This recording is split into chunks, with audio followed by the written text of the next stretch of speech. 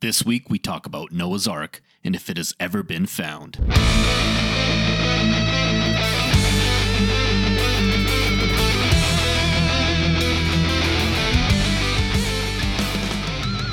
Hello, welcome back to the Swerve Podcast. It's your co-host Izzo. I'm also joined here by Magnum. What's up, everybody? If you're a first-time listener and you're wondering what you stumbled across, we are the Swerve Podcast, and we are two random dudes on a mission to understand everything in the universe, one obscure topic at a time. So every week we pick a topic, usually listener requested. We research it and then discuss it on the fly during the podcast. Today we're going to be talking about Noah's Ark, talking about what's going on with it. Is this a thing? Did people find it? What's happening? It's a pretty crazy topic. Before we get into the topic, Izzo, I think you have some words to say. Yes, just really quickly, we do have a Patreon. Okay. So it's patreon.com/theswervepodcast. Simply put, you'll find two tiers, a $1 Ride the Wave tier, and that'll give you access to the bonus episodes that we release on Patreon. You'll also get access to that library of episodes, and you'll also get shout outs on the podcast. And then for $3, you can join the Slap the Ass tier, and you'll get all of the before mentioned things, but you'll also receive all the main episodes and Patreon episodes a few days before anyone else. So you'll receive them on Sundays rather than the typical drop time of Wednesdays.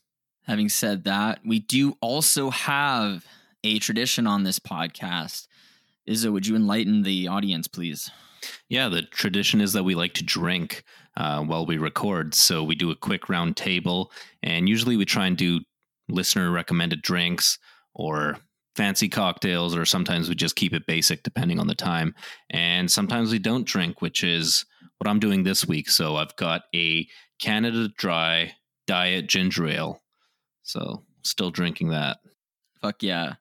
So I have, this is a listener requested drink. This is called a Dr. Pepper.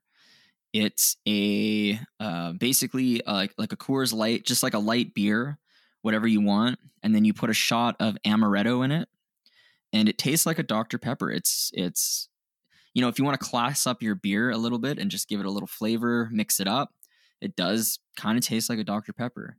And this was from our loyal listener and awesome Patreon, Batcat Meatloaf, recommended this drink. So shout out to you. Thanks for the recommendation. He had a couple good recommendations. I've been looking at them, gathering supplies, and I'll probably be featuring some other ones. We'll see. All right. Having said that, how about we hop into the basics of today's topic?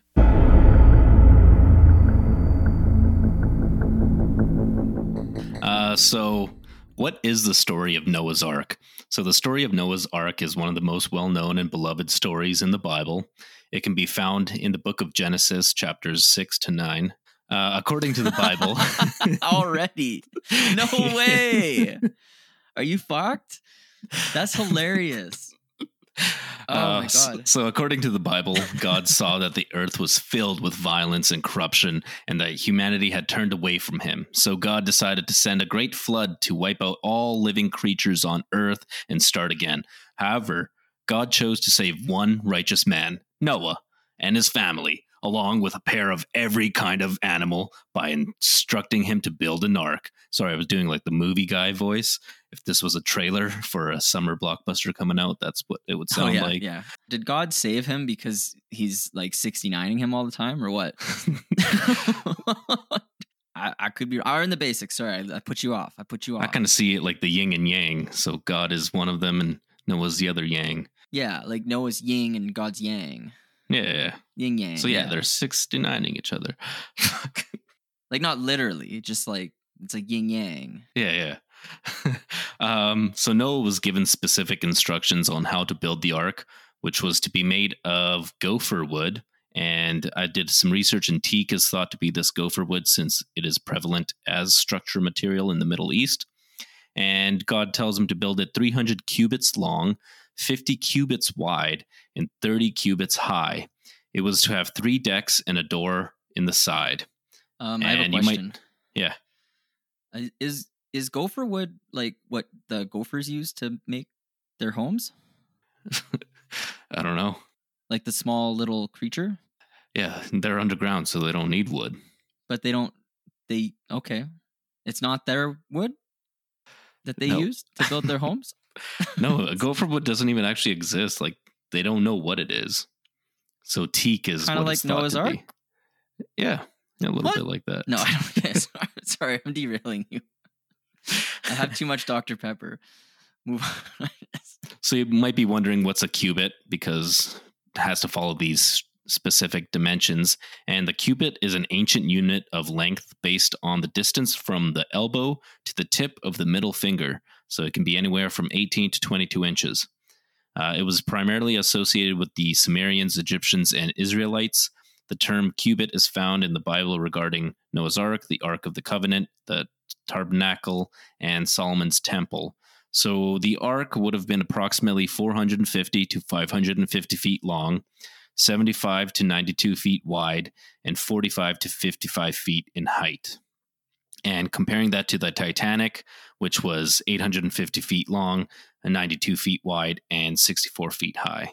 Like, this is pretty much comparable to the Titanic. Yeah, but made of fucking gopher wood. Yeah, of wood.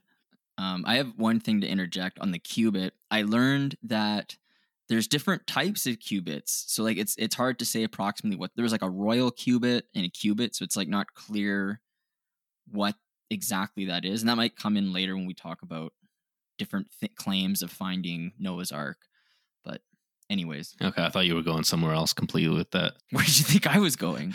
I don't know, a white cubit is smaller than a black cubit. What the fuck? That's where I thought you were going. I guess not. Well, if cubit resembled the word penis or something, maybe. It's like, what the fuck are you Well, it's talking like the elbow to the tip of the middle finger. Doesn't everyone measure their penis like that? Not everybody. You don't just put your elbow up to some guy's junk and be like, that's half a cubit. 1 cubit. Yeah. No. I see. It's a measurement joke. Yeah. Yeah. Okay. I gotcha. So yeah, when the ark was finished, God told Noah to gather 2 of every kind of animal, 1 male and 1 female, and bring them into the ark. Noah and his family did as they were told, and the animals came to Noah, entering the ark in pairs. Then the flood came, and the waters rose high above the mountains, covering the entire earth. All living creatures that were not in the ark were drowned. Noah and his family, along with the animals, were safe inside the ark, protected by God. For 40 days and 40 nights, the rain poured down and the flood waters continued to rise, but eventually the rain stopped and the waters began to recede. After many months, the ark came to rest on the mountains of Ararat. Noah then sent out a raven and a dove to see if the waters had receded, and eventually the dove brought back an olive leaf, indicating that the waters had indeed receded. Finally, after more than a year on the ark, Noah and his family, along with the animals, were able to leave the ark and begin a new life on a renewed earth. The story is often seen as a metaphor for God's mercy and salvation, as well as a reminder of the importance of obedience and faith in the face of adversity. It's a good lesson. And whether you believe the story or not, many have tried to prove its validity by searching for evidence. And in 1876, for example, a British attorney and politician, James Bryce, climbed Mount Ararat, where biblical accounts say that the ark came to rest, and claimed to have a piece of the wood that quote suits all the requirements of the case, and was in fact a piece of the vessel. But upon further analysis, when he brought it back to London or England or whatever, the wood was found to be from a type of fir tree that is not native to the region of Mount Ararat. More modern ark discoveries take place on a regular basis, from an optometrist's report that he'd seen it in a rock formation above the mountain in 1940 to a claim that evangelical pastors had found petrified wood on the peak in the early 2000s. So I want to say, while we're in the basics, I have a fantastic outline of what I would consider the best case for someone who claims they found Noah's Ark. It involves like expedition teams, like dozens of people, and we'll get into it. But I just want to pipe that in the basics. We'll get to it. Stick around, essentially. So, while we're here in the base, I mean, like, we're talking about this is from the Bible. This is a story from the Bible. So, whatever anybody's religion is, if they believe whatever they believe, that's totally cool. Just whatever. But we're going to make light of the story. We're going to go through it and we'll talk about some of the evidence. Maybe there was an ark, maybe there wasn't. But I will say, I was, when I came across some of the evidence, I might be a believer that there's a boat, and we'll see. I don't know if it's Noah's boat, but there's a boat, maybe. I don't know. It's kind of crazy. So I quickly just want to just paint a picture or like give you information on who was Noah. So according to the Bible, Noah was a righteous man who lived in the pre-flood era, which means he lived before the great flood, and that occurred in the time of the Genesis. Noah was the son of Lamech and ninth in descent from Adam and Eve. In Genesis 6:9, it says that Noah was a righteous man, blameless among people of his time, and walked faithfully with God. Like yin and yang style. Yeah. Yeah. Noah is also credited with being the first vintner or winemaker in the Bible. And in Genesis 9:20, it says that Noah began to be a farmer and planted a vineyard. He then made wine from the grapes and became drunk, which led to a shameful incident with his son, Ham. Okay. Hey. And that's in Genesis 6:9? No, this one is 9:20. Oh, okay. That's better. Now, you might be asking, what was this shameful incident with his son, Ham? So according to the Bible, after the flood, Noah planted a vineyard and made wine from the grapes. One day he became drunk and lay uncovered in his tent. Ham, one of his sons, saw his father's nakedness and told his brothers about it. When Noah woke up and realized what had happened, he cursed Ham and his son Canaan, saying that they would be servants to their brothers. So that was the shameful incident. It's nothing else. Nothing else at all. Well, I just want is Ham like a fat kid, and they just call him Ham? Like, get over here, Ham. Yeah. And he's just, oh, may I have one more dessert, Noah? No. I don't know. It's just a weird name, Ham. I also thought to myself, how old is Noah? And according to the Bible, Noah was said to have lived for 950 years. This is recorded in Genesis 9:29, which states, "And all the days of Noah were 950 years, and he died." This long lifespan is not unusual for the pre-flood era, as other figures in the Bible, such as Adam and Methuselah, are also recorded to have lived for several hundred years. But yeah, it's also important to note that the ages aren't supposed to be taken literally. They're often seen as symbolic, and some scholars believe that the long lifespans are intended to represent the idea that these individuals lived for a very long time and had many descendants, rather than being a historical record of their actual ages. Well, the thing is, you wouldn't name your kid Beef, You're still hung up on that? Yeah, I feel like we just walked past that point a little too fast. Like French fry, it's a weird name, man. Yeah. Hey, Pizza sausage. Kid. You might as well just name him Fatty. Yeah. I don't know. Or just Oink. Hey, Oink. Hey, Fat Pig.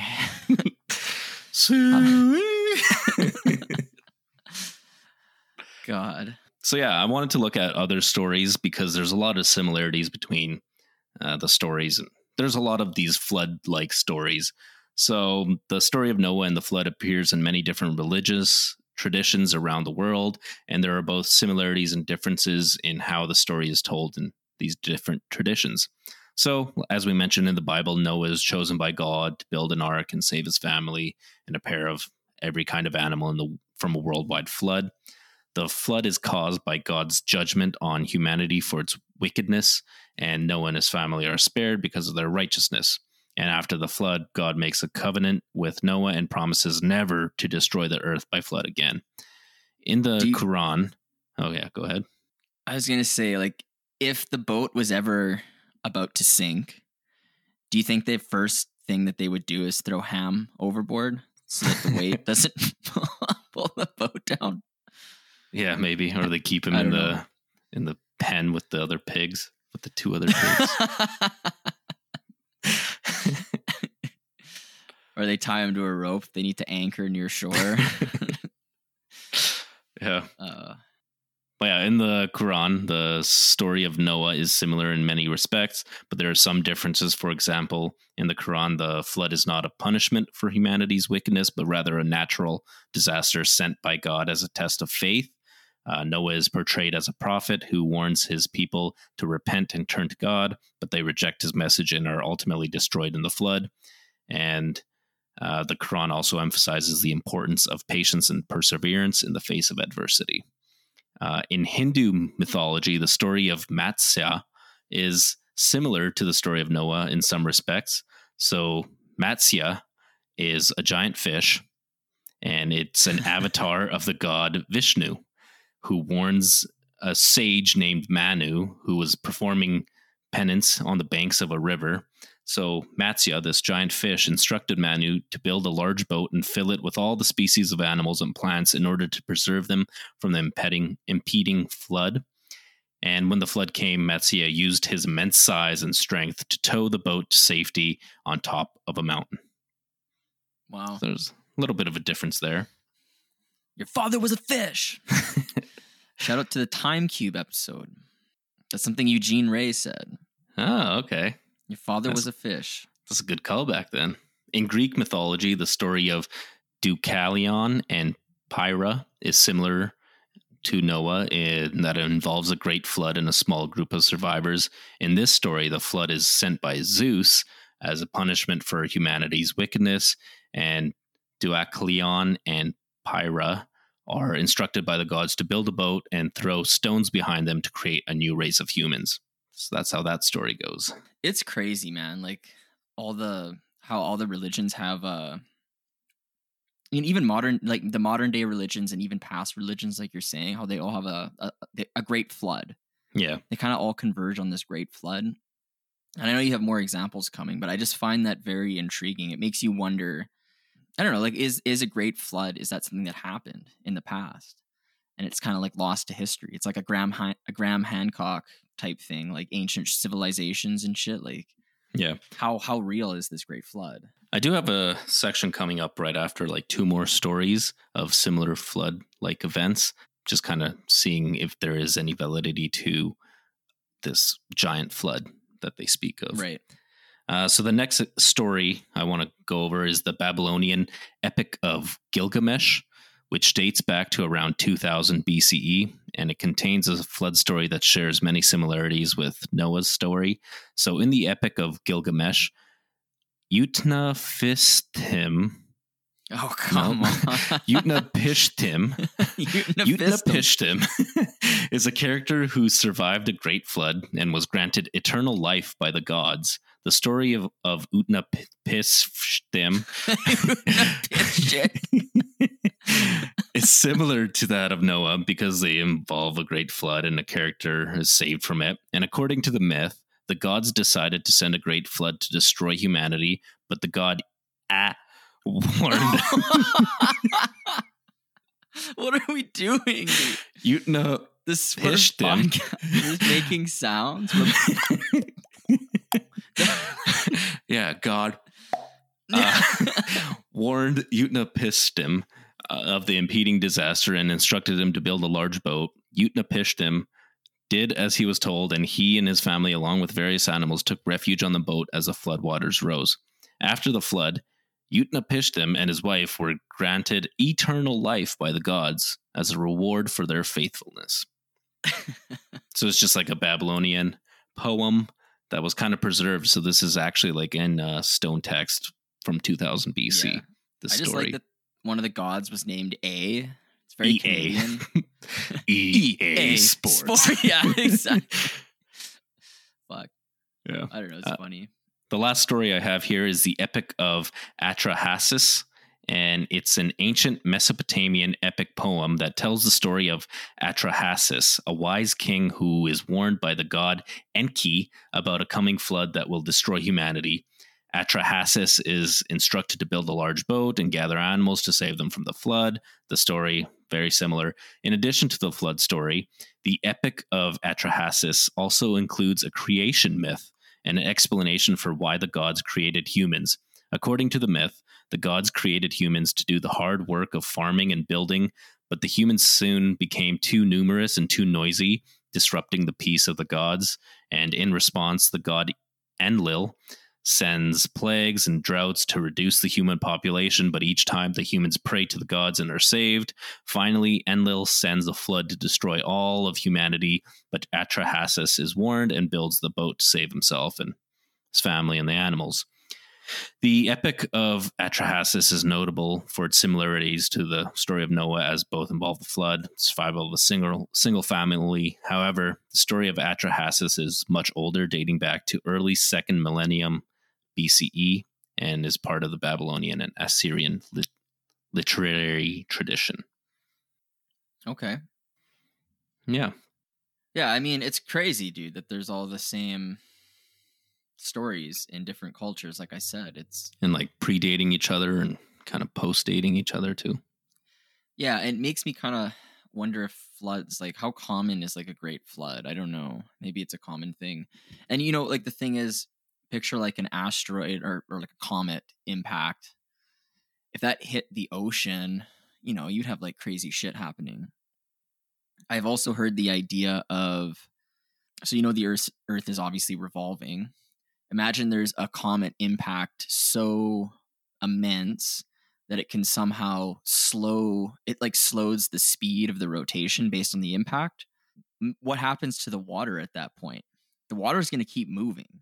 So you're going to have like these huge tidal waves, like tsunamis. And I've heard people speak of this, and it's something we can't even comprehend. Like if the Earth was altered in its rotation and the water kept moving, it's like we can't even picture the speed and immense power of the water that would occur.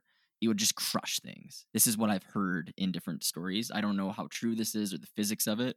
It's something I've been told or listened to about.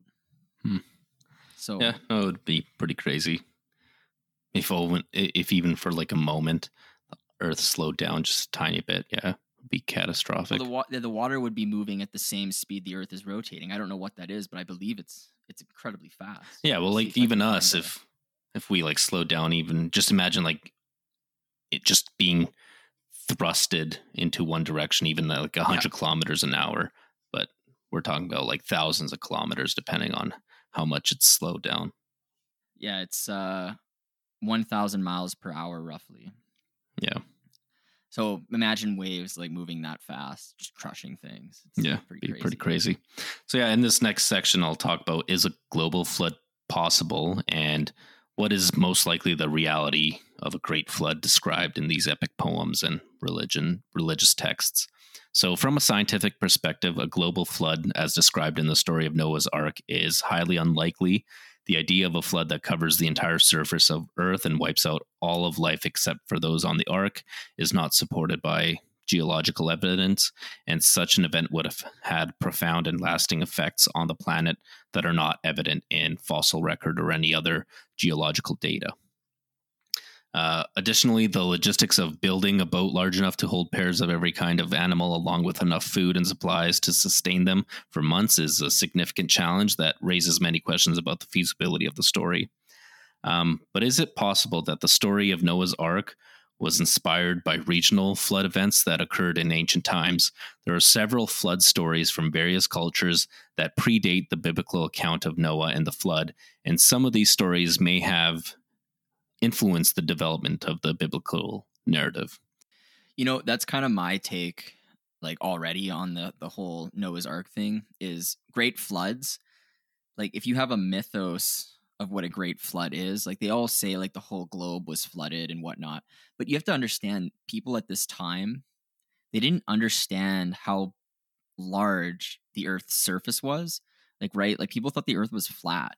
So like, if just like, let's say there is a flood that happens and it just covers a small region, like relative to the entire size of the surface of the Earth, you would just assume as like a standard, like someone who survived that that the entire globe is flooded, even though it could just be your small region, like really just like your small city, and maybe like 10 kilometers around it is flooded. Yeah. You'd be like, the whole thing's flooded. So like I can see that happening and like influencing a ton of these like great flood ancient stories. So I think that's fair. And there actually is like some geological evidence of like floods happening that actually impact like the ecosystem or whatever, but just in that particular subregion. So for ancient people, everything they can walk or see is kind of their known world. So if anything happens to that, like, yeah, they're going to think the whole world's on fire or flooded or whatever's happening. But yeah, there's many cultures that have this, like Greeks, Hindus, Native Americans, and they all have like these great flood events. It's also worth noting that the ancient world was prone to flooding, and many regions experienced devastating floods that could have served as the basis for flood stories. For example, the Black Sea region is known to have experienced a catastrophic flood around 5600 BCE, known as the Black Sea Deluge, which may have been the inspiration for the flood stories in that region. The event is thought to have occurred when the Mediterranean Sea, which was previously separated from the Black Sea by a narrow strip of land, breached that barrier and flooded into the Black Sea, which caused it to flood over and into like the countries of Turkey and Iran and Syria and stuff like that. Right. But I just want to play into the idea of how the story of Noah could have occurred. And in the region of Noah, I guess it would be like Mesopotamia, two rivers, the Euphrates and the Tigris, flow through Mesopotamia, which is now the country of Iraq. And there are several layers of exposed rocks near these two rivers in the southeastern Mesopotamia that are likely flood deposits. Most are about a foot thick, but some are even like 3 meters thick, like these flood deposits. And flood debris from the same thick deposit along the Euphrates River near the ancient Sumerian city of Shuruppak, around about 200 kilometers east of what is now known as Baghdad, has been dated by the C14 method, giving an age of 2900 BCE. At carbon 14. Yeah. Flood deposits, 2.4 meters thick, are also reported by MacDonald in 1988 in a research paper as far northeast in the ancient Babylonian city of Kish, which is 120 kilometers south of Baghdad. And at any rate, the many flood deposited layers show that flooding in the southeastern Mesopotamia was not unusual in ancient times. So right now we think of it as a desert, but through these geological studies, you can see that there were times where it would be completely flooded. Yeah, that kind of reminds me of like our Raikot structure episode where the eye of the Sahara Desert, people are like, oh, that resembles Atlantis if you look at like Plato's writings.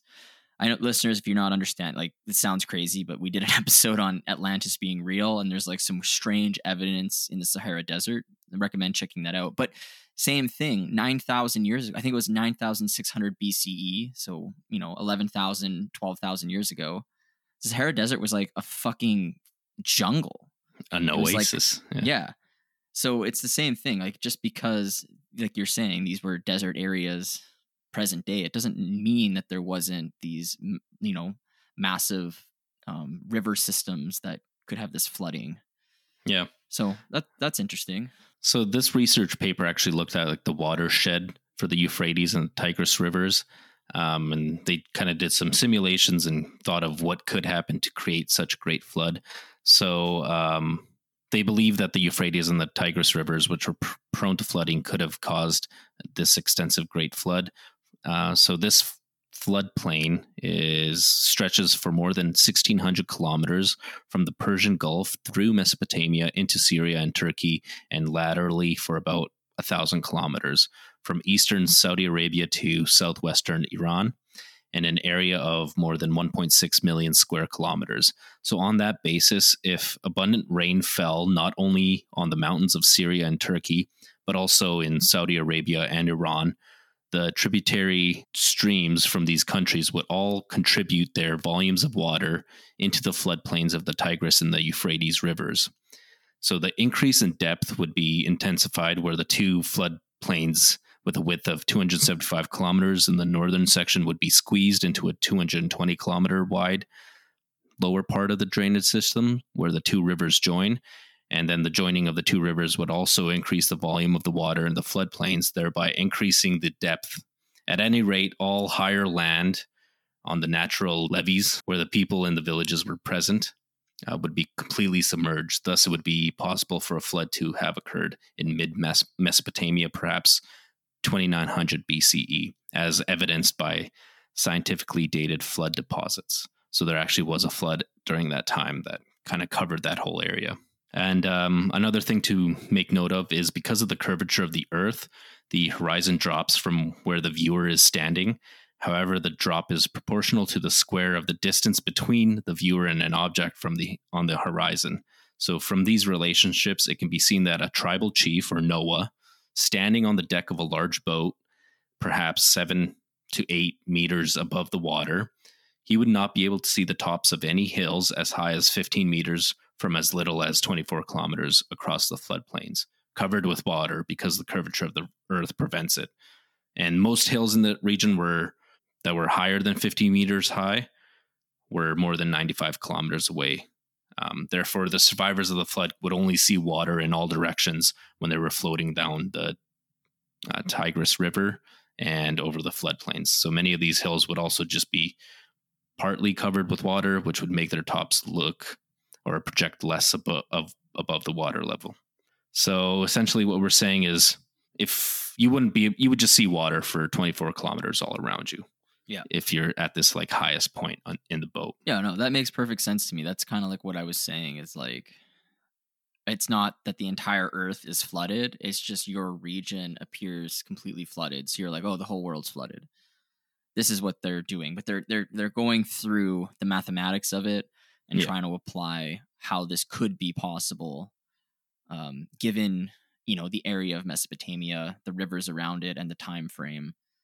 I mean, it's I like that they're digging into it and actually putting thought into it. Yeah, and they have like those flood deposits that actually support their idea that this area did flood a lot, and they can kind of date the time period of the flood.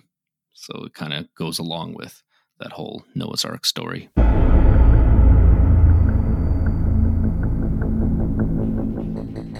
Before we continue the episode, if you are enjoying our Blasphemous podcast, the people you hang out with probably will too. Do us a solid and please pass on this episode to your social media friends on Facebook, Twitter, or other platforms. We would definitely appreciate your support. I'd also like to take this time to shout out some of our valued listeners. Shout out to Florida Johnny, Cole Smith, Trucker Tom, and The Dill for messages and interactions on Instagram. Also, shout out to David Cribbs, Jenny, Robbie, and Clint for engaging on Facebook. Lastly, shout out to our newest Patreons, Robert Freeman and Miguel Perez, coming in at that slap the ass tier.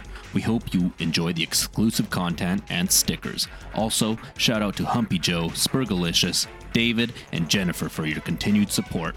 To everyone else, please feel free to submit your topic or drink recommendations at www.theswervepodcast.com. May good karma and vibes be with you all. Back to the show.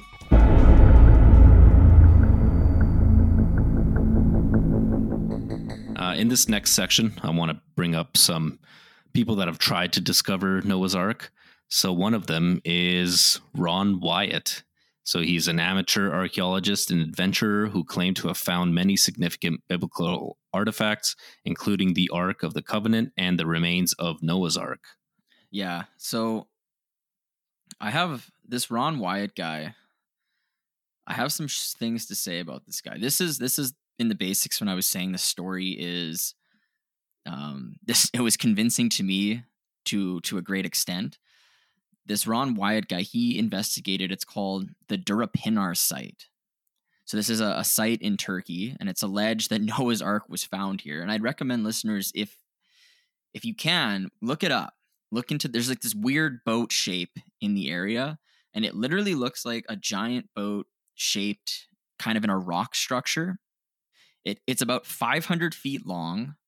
So the thing is, some skeptics are like, oh, it's too long. The Bible says it's like 437 feet based on the cubits, whatever. But remember, I was saying there's different measurements for a cubit. There's like a royal cubit or a cubit. So if you use the Egyptian cubit measurement, it's actually 515 feet according, like Noah's Ark would be. So it's, the point being, it has the right length according to what was said in the Bible. And this Ron Wyatt guy, he claims that it's like petrified structure.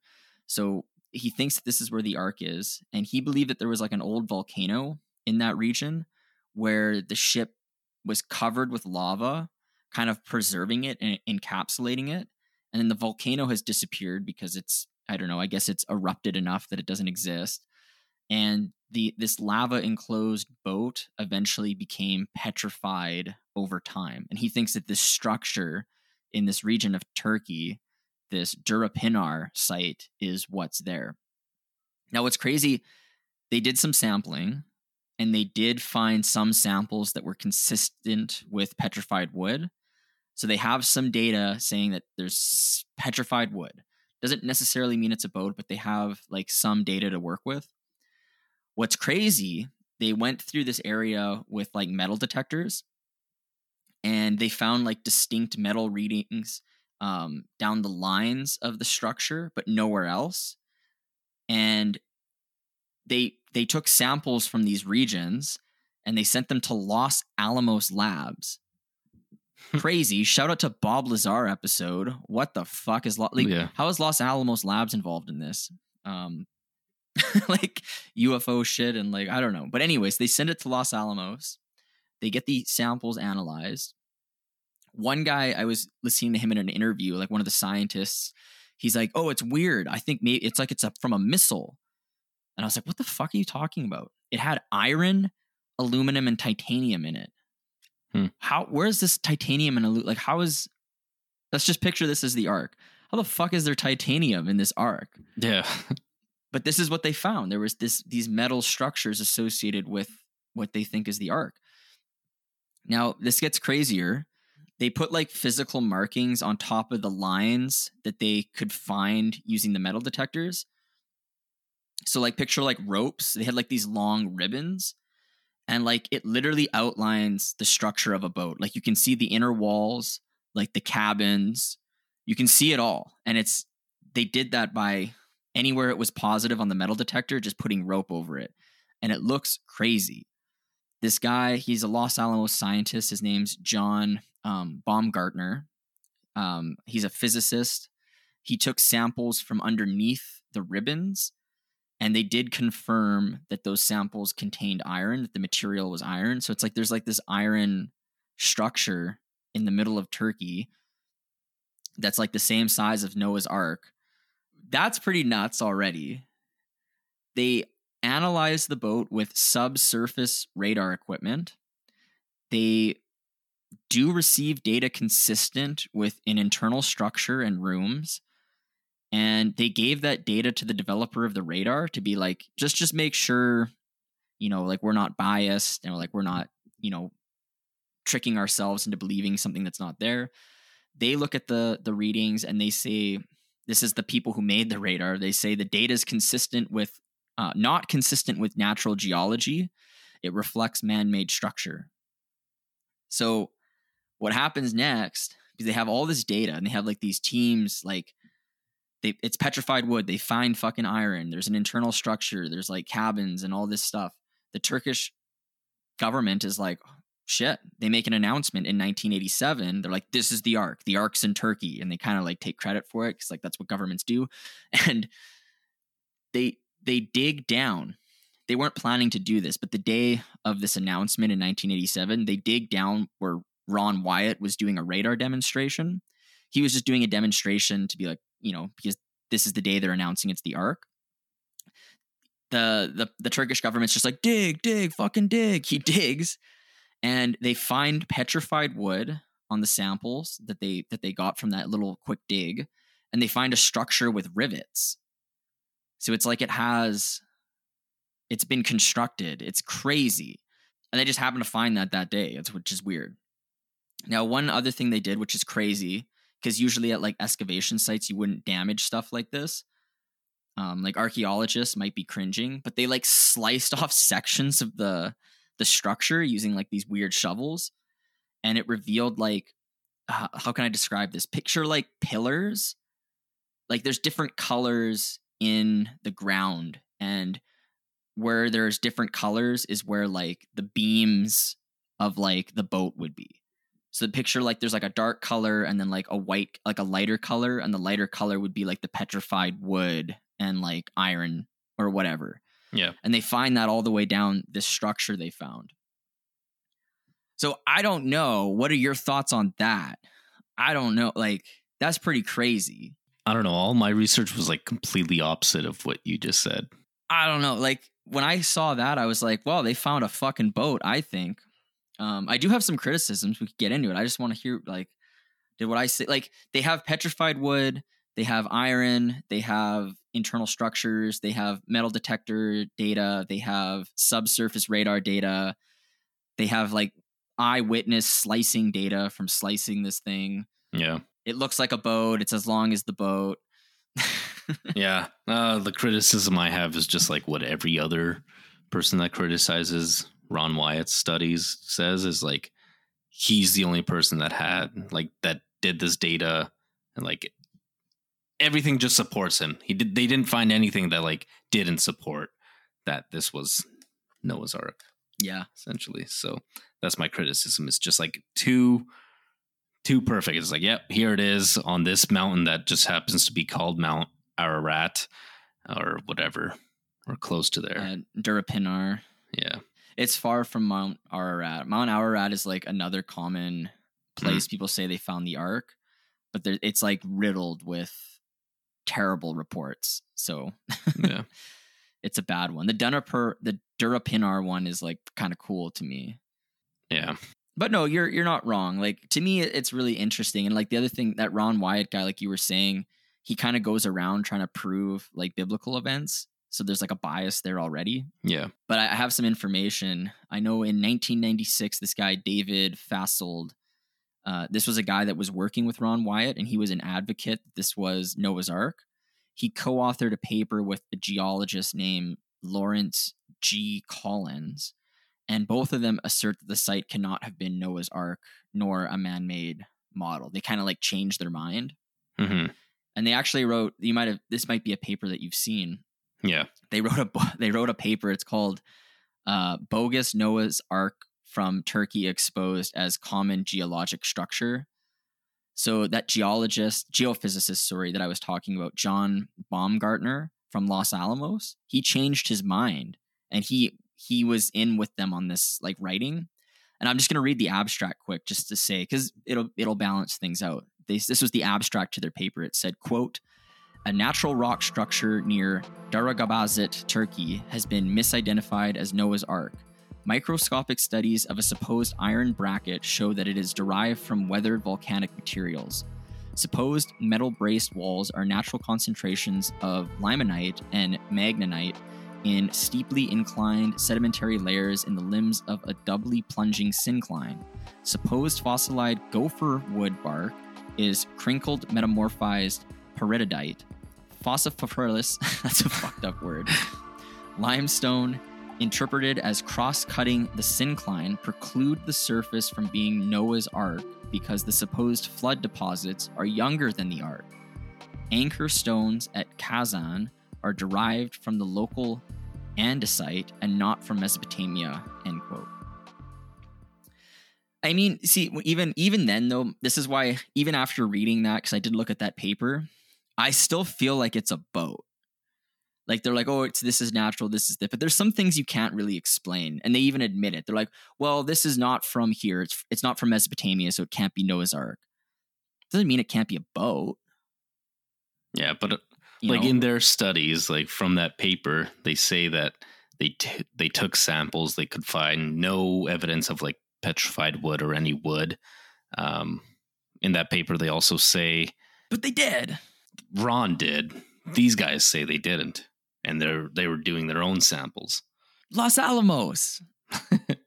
But that same paper, you must have been looking at different sites, because this paper is called there could be multiple papers too. A supposed cast of Noah's Ark in eastern Turkey by Lawrence G. Collins. And he starts off the paper like this.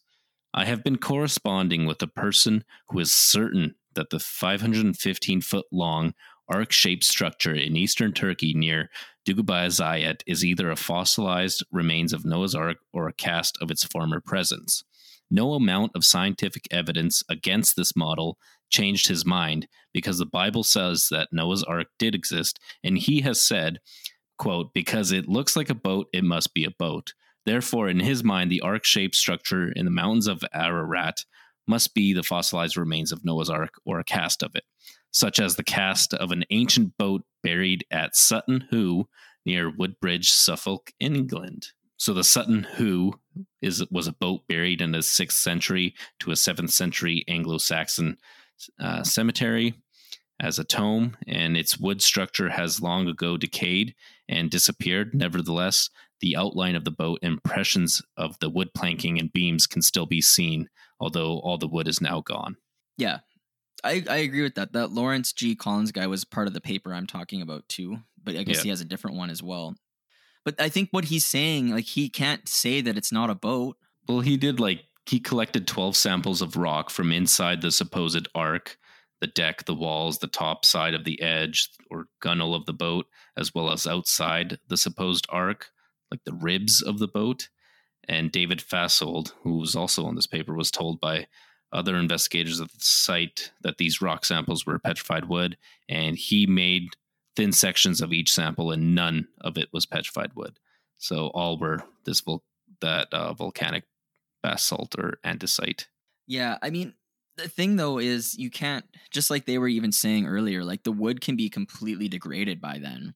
So like finding petrified wood would be like it would add credence to your case, but not finding it, I don't think means it's not a boat. I'm in the camp, if it looks like a fucking boat, it's a boat. Like, I'm not saying it's Noah's Ark per se. I'm just saying, like, in the same way, because you mentioned that Sutton Hoo boat, like it could just be something like that, just like some kind of soldier vessel that was. But the thing is, degraded in the area over thousands of years. Even if it did degrade, like something would be left. Like you would see they found iron and fucking titanium and shit. But that's just like they didn't find like that much iron. It was just like a few like on the beams or whatever. But like they said, it was like this iron compound that just had like a bunch of minerals in it that were magnetic. I don't know. I think it's a boat. Yeah, they even say that Dr. John Baumgardner went to the site and did seismic studies and drilling at various places along the length of the arc and found that the underlying rock is variable from one end to the other, which indicates that there's no like rounded bottom or any sort of continuous thing to say that it is a continuous structure. Yeah, it's inconsistent depending on where you sample. Yeah, and they say like the flakes of iron that are scattered throughout the arc and the ribs of the arc, unlike the iron screw bolts or rivets found at the Sutton Hoo, these iron-containing flakes and fragments found at the arc structure are not pure iron metal. Instead, they consist of iron-containing minerals, magnetite and limonite. And the proponents of the arc claim that if they have found iron brackets that Noah used or screws, they should find more of them. They should find like thousands of them based on the structure, and they only find like After few. 6,000 years? Well, even with like Sutton Hoo, they found like hundreds and thousands. That's only hundreds of years, though. That's like I think that was like 600 or 700 years, if I'm recalling what was we just went through. Yeah, but still, there should be more than what's present. Yeah, that's my thing. I think it's I think it's a boat. The chances that this would be like a volcanic, normal geological event, it's just a perfectly shaped boat with perfectly shaped beams and cabins. And when you do like the radar, it's like, oh, here's a cabin, here's a cabin, here's a cabin. It seems unlikely. You know, like what's more likely? Is it that the geology just made a perfectly shaped boat with like rooms and cabins, or is it a fucking boat? I agree with them that it's not necessarily Noah's Ark, but I don't think they can say it's not a boat. I think they can just say it's not Noah's Ark because like the timing doesn't work out. Unless that's what they're saying. No, I don't know what they're saying. Or maybe I'm just I thought they were saying it's just like a natural formation. I'm on a boat. I'm Anyway, I'm in the camp that it's a natural formation. You're in the camp that it's a boat. Doesn't have to be the ark, but it looks like a boat. It doesn't. So it's a boat. I don't think it looks like a boat. You haven't seen what I've seen. It looks like a fucking boat. Yeah, so that's all I had to say about Ron Wyatt. Just he believes he's found Noah's Ark, and other people have shit on it or backed it up, or they may or may not have evidence for it or against it. So he died of cancer, hey, in 1999. Oh, okay. Ron Wyatt. Yeah. Anyway, do you have anything else to say about that, or? No, it looks like a boat. Listeners, look it up. Yeah. It looks like a boat. So the last section that I want to do is just like claims and like claims for or against it. Who's on camp boat and who's not.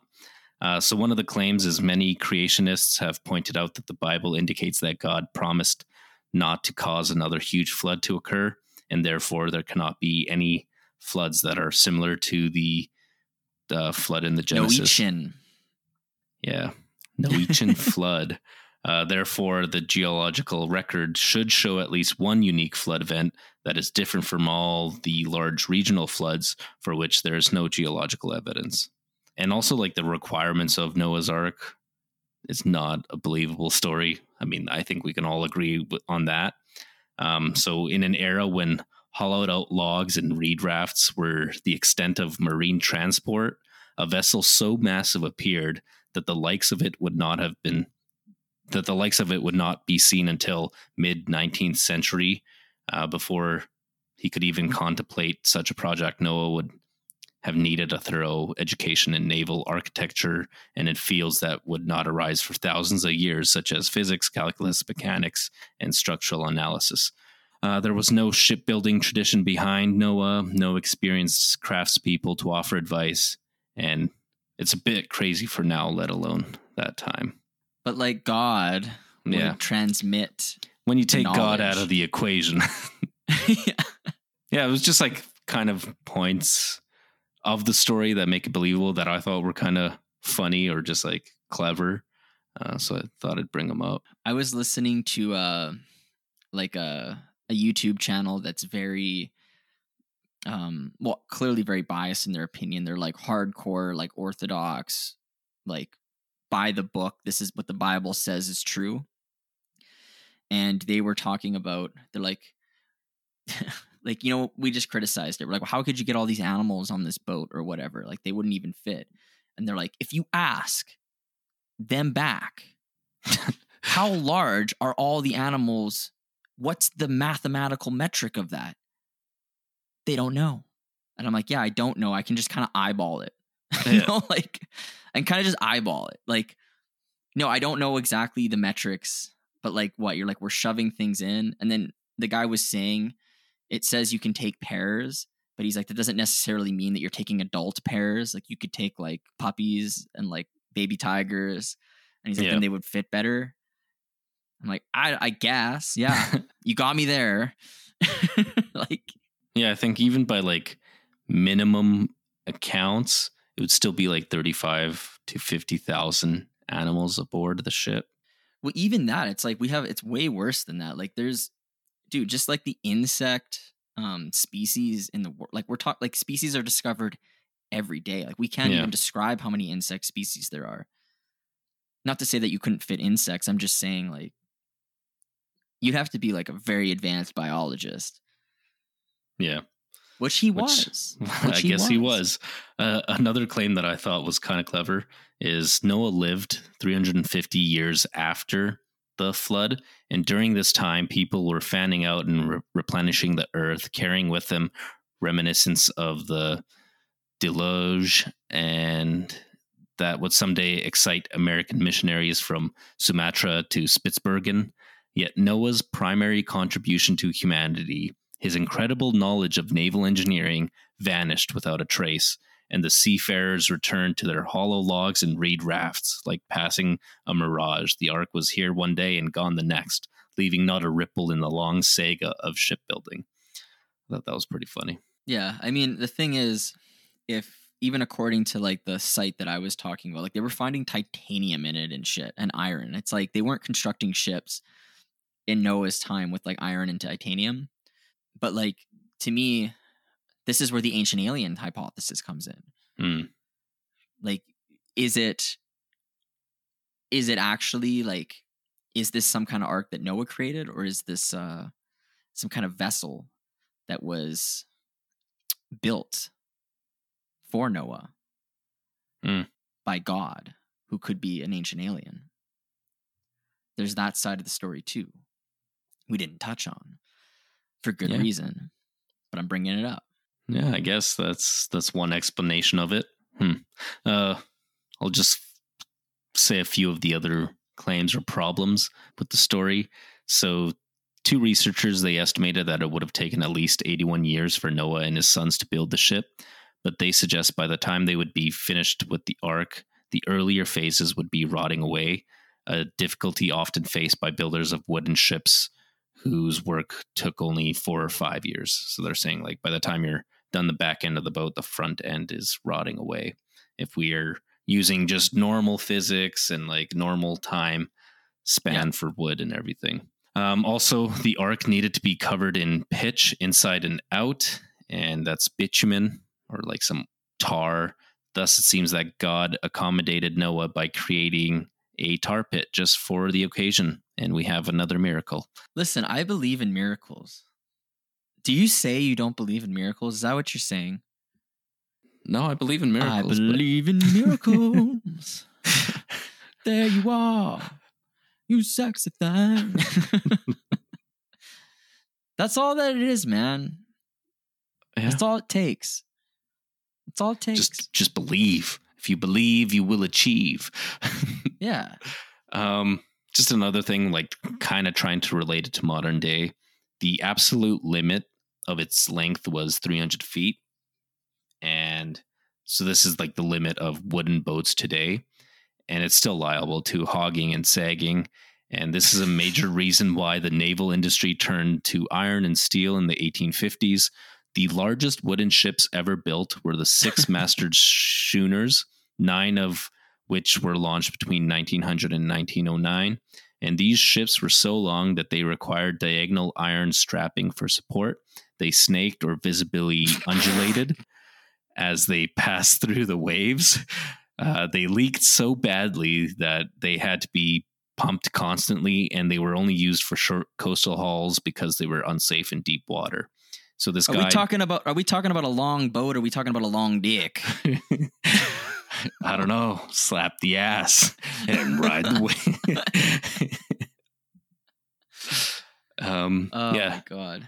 So this guy, John, diagonal strapping for support, and then it snaked, viably undulated as they passed. Yeah. I don't know. It's funny. So this guy, John J. Rockwell, the designer of the first of his class, confessed that 6-masters were not practical. They were too long for wood construction.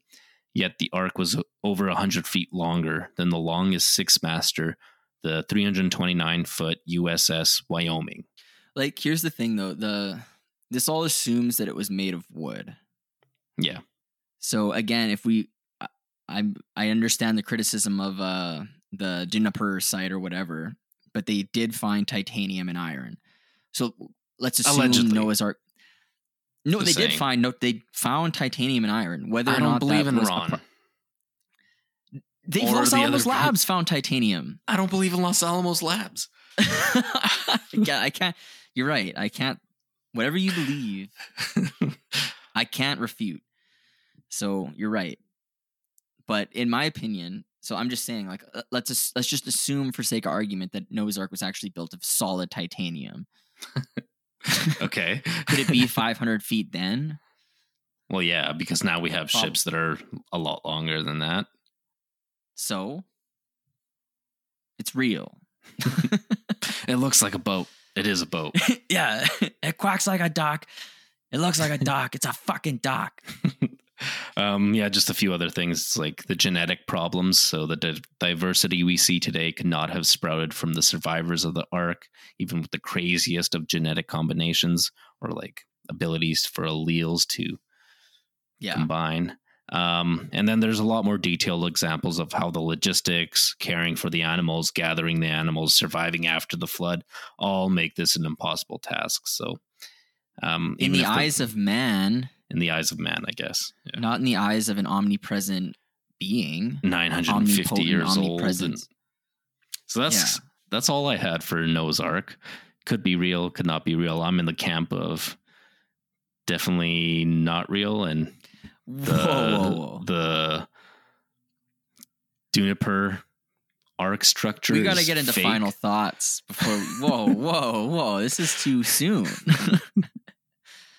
All right, let's get into final thoughts.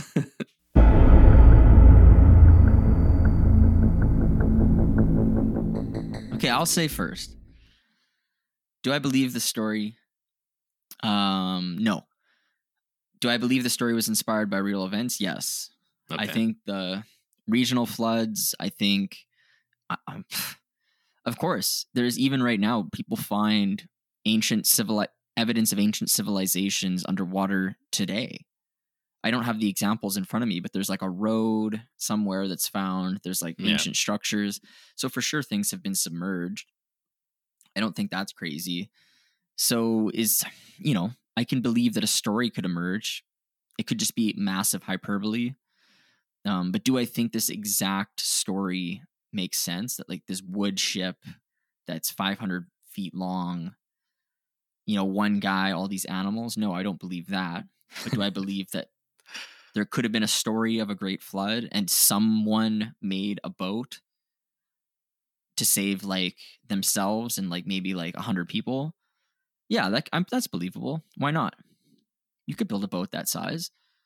Yeah, that's just like a small boat. I barely remember that. But yeah, I think that's what it is. It's just like a distorted story over time. I don't think it's like literally coherent. And I think that is a boat in that volcanic place. I don't think it's a natural formation. I bet you it was like a boat of some kind. Yeah, I don't know. I can't.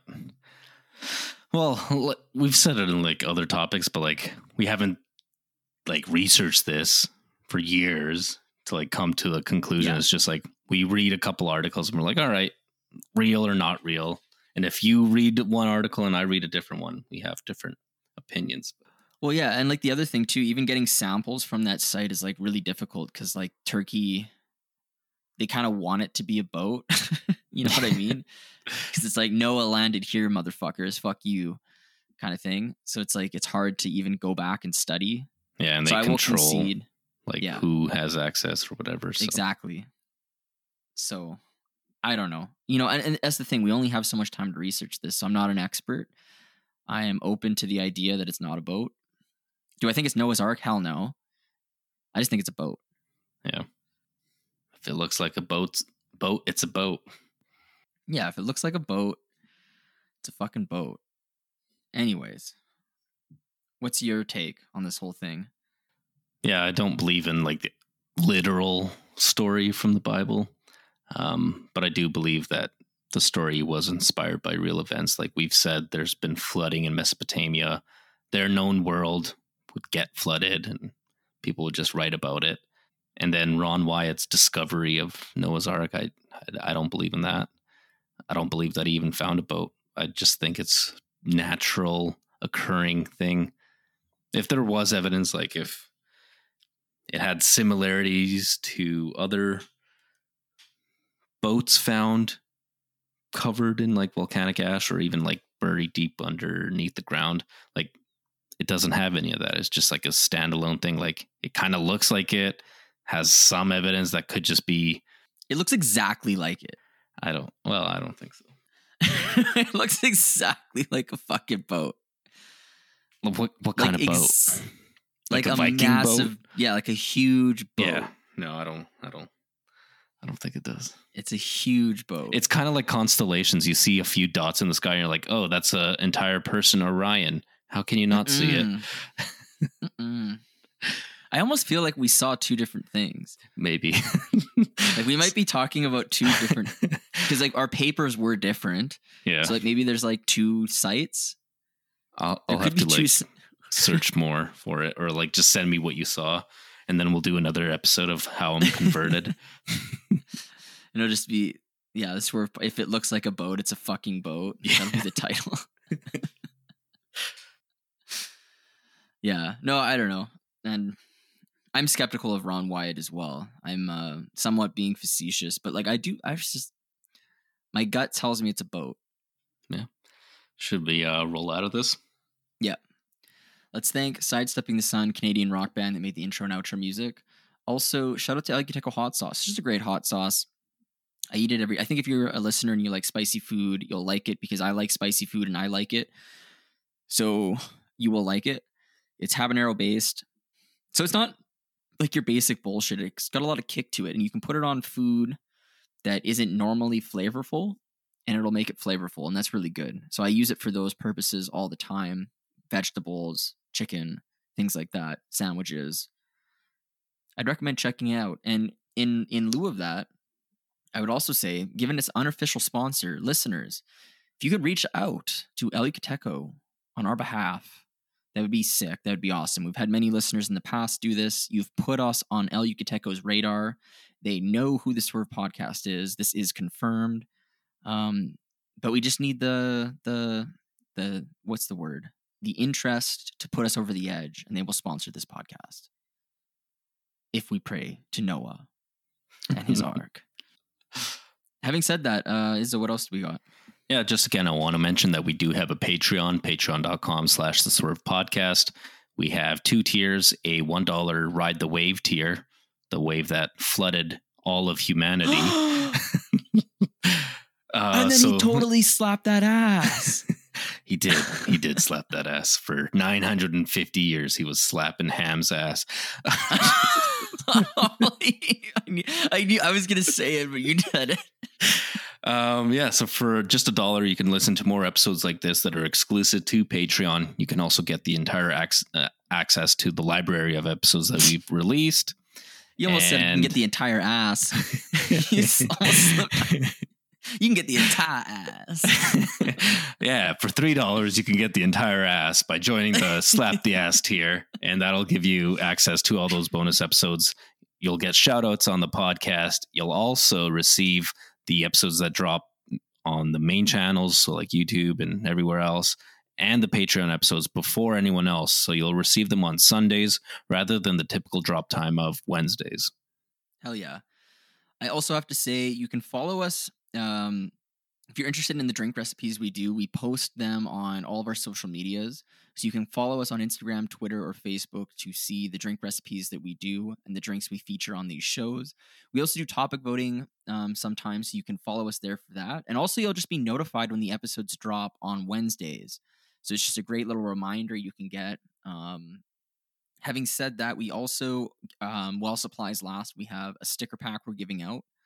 So we have 3 weatherproof stickers that we send listeners who leave a 5-star written review on Apple Podcast or leave a review on Spotify. Now that that's a thing, a 5-star review.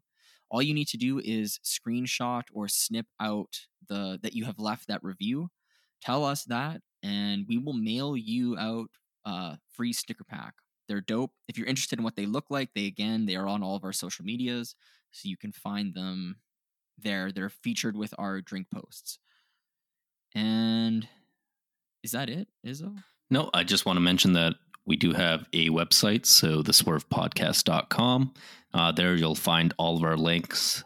You'll find posts that we do, and you'll also find a form that you can fill out, and you can give us your drink and topic recommendations there. So it kind of centralizes things for us in our email. So yeah, let us know what you want us to research. Let us know what you want us to drink. We'll shout you out in the podcast episode. And yeah, that's just another way to interact with us. So please do that. Having said that, slap that ass. And ride the wave.